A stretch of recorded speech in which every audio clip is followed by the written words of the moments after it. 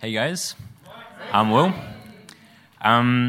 So Jan asked me a few weeks ago to speak on faith. So I thought I'd speak on one of the outward expressions of faith, which is repentance. Yeah. So Jay shared an awesome message a few weeks back, drawing from some of the book of the wisdom of James. And that inward faith, knowing who God is, will have an outward expression, loving others and doing good works. But there's more to it. I believe that a sign of faith is repentance and the pursuit of holiness.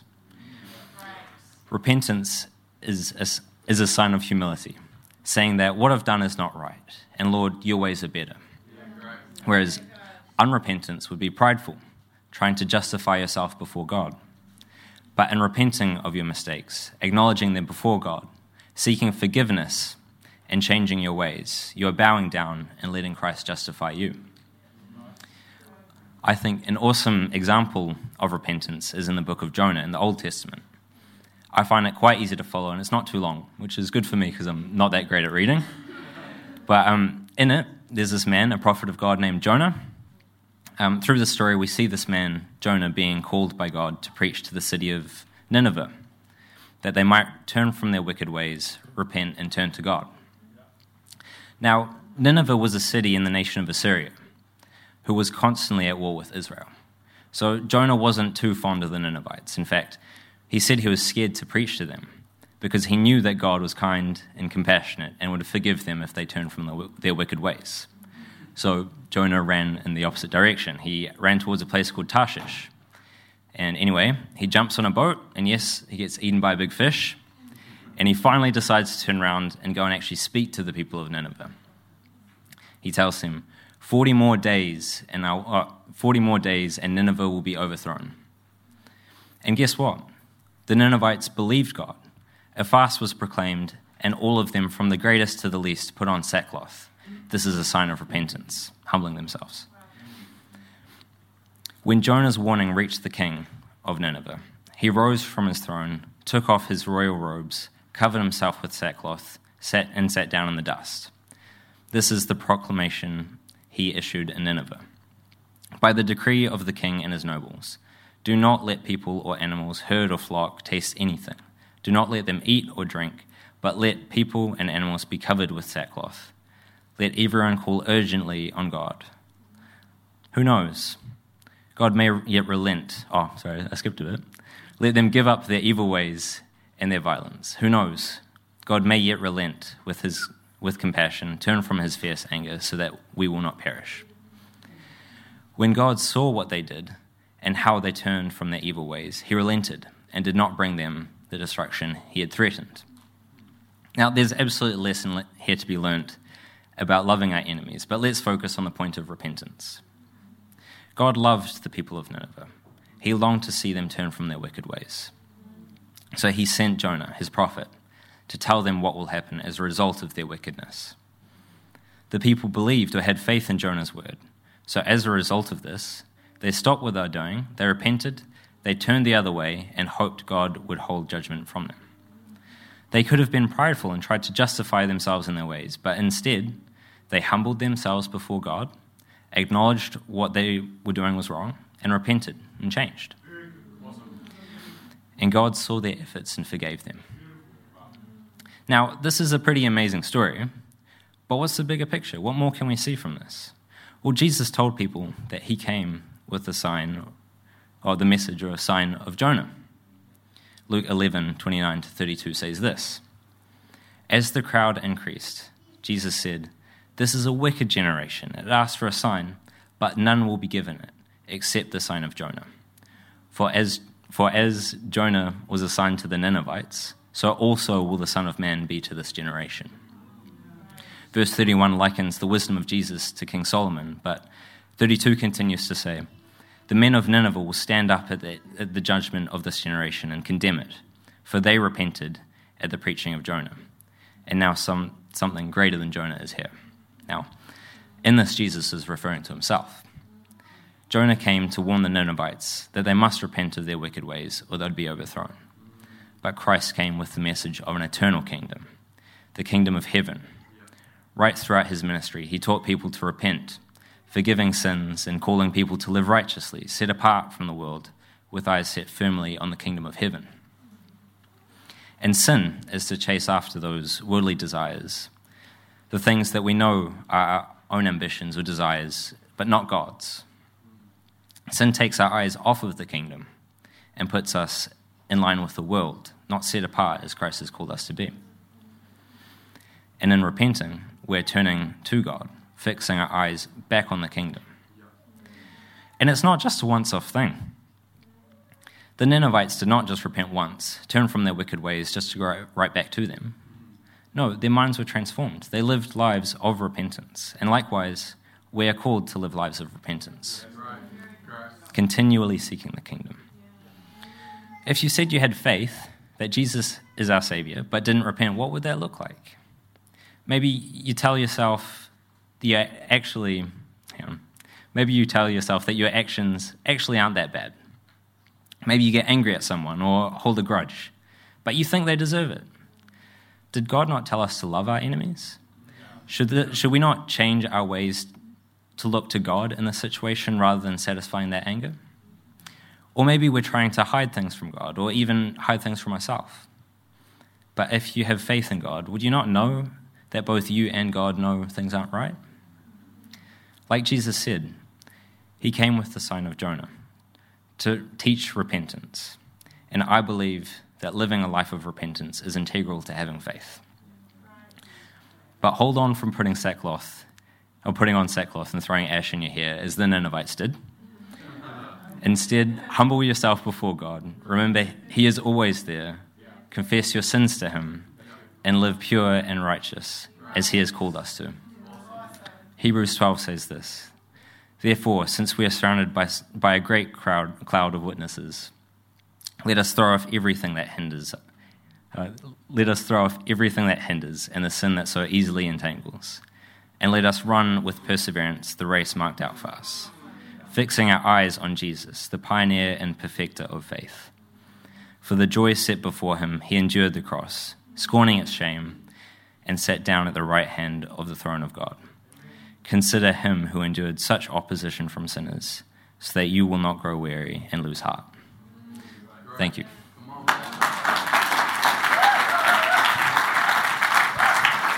Cheers, man. Always cool. So we've got Ruby now. If you're going to come up and come and share. Awesome. So Ruby is not only a really good singer, she actually can talk and also studying to be a teacher as well. So really looking forward to hearing, and also just thank you for your passion as well. It's always great. Like, it's not always just like singing with Ruby. She goes, adds something, really shares her heart. And so, guys, let's open ourselves up. Be ready and looking forward to it. Kia ora, Kathan. I just want to tautoko what Kathan said about Will, about his passion for the word. Man, if you ever get to sit over like food or drinks or anything with Will, inquire of his mind. Like, holy moly, it's pretty unrivaled. So, e mihi nui kia koutou katoa, kia ora whānau, my name is Ruby and I love kumara. It's really yummy. And today it is my genuine delight to be here speaking right in the thick of our faith series. And so today I'd love to speak to you around a young man called Timothy. Now it's like name so nice you say it twice kind of thing. You can learn so much from him that he actually has 2 chapters. So 1st and 2nd Timothy we're going to be diving into a little bit today. So Timothy was a young man. And when Paul was traveling around Asia Minor, evangelizing in various cities, he reached Lystra, where Timothy lived, and Paul was essentially taken aback by how incredibly intelligent and passionate for the word, and how wise he was, a little bit like Will, how wise he was in the ways of God. And so basically, Timothy was like, man, I can learn from Paul, who's this incredible scholar, passionate for God, knows the gospel. I'm going to pick up myself and follow him and learn from him. And so that's where we meet Timothy in the thick of these scriptures. So we find a young man passionate about God, passionate about scripture, and decides that he's going to follow Paul, learn from him, kind of sit in his ways and come under his wing. So if you follow me to 1 Timothy 4, hermeneutic scholar, which is like a fancy word for like Bible interpretation, Gordon Fee outlines that Timothy, he's a young man, he faces three main problems. The first one is that he wrestles with his identity and stature in a culture that really values age and seniority. 2, he's physically weak. He's actually wrestling with a lot of we kind of read it here as like stomach problems.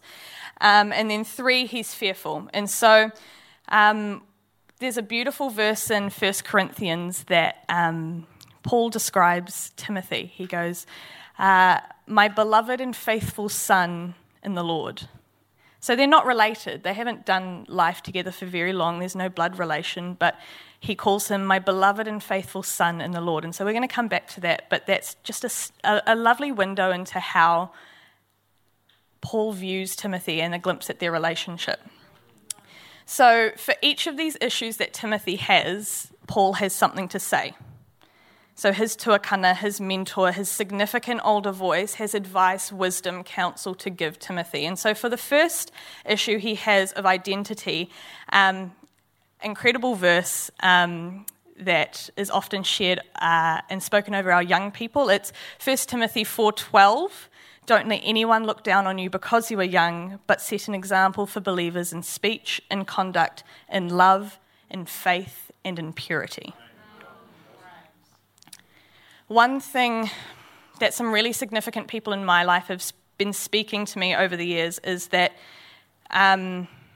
courage comes before confidence.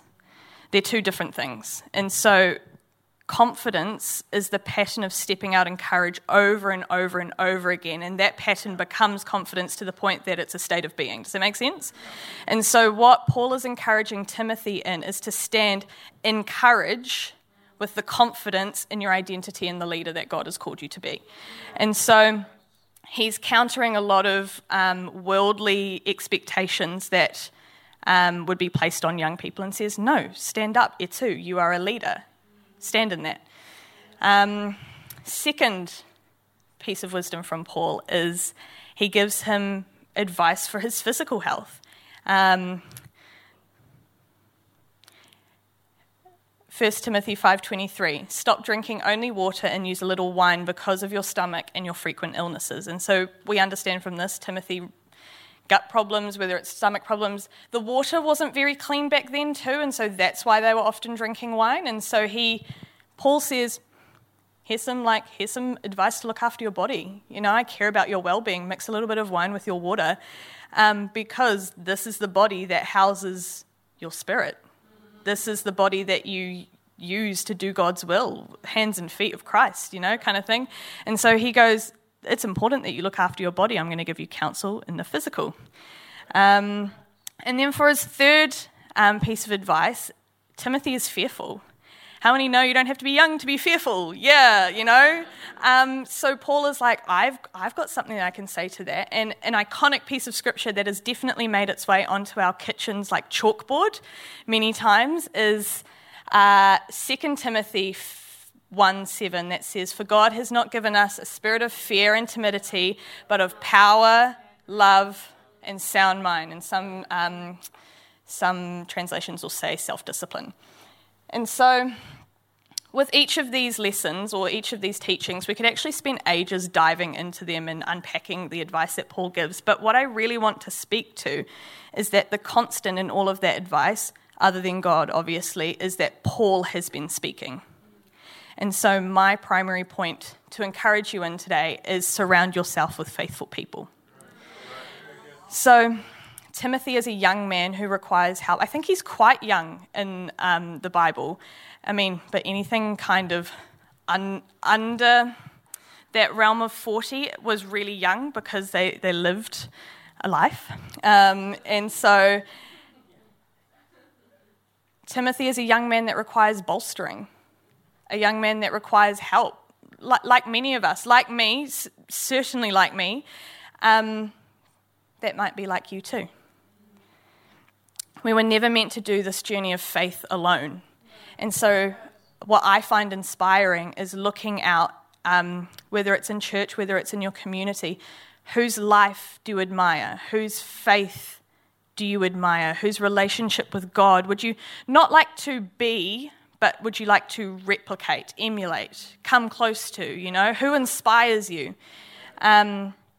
For me, the most valuable times I've found have been literally sitting on the floor, sitting at the dining room table of the passenger seat car of wiser people than me, humbling myself before them, submitting myself and being like, can you help me?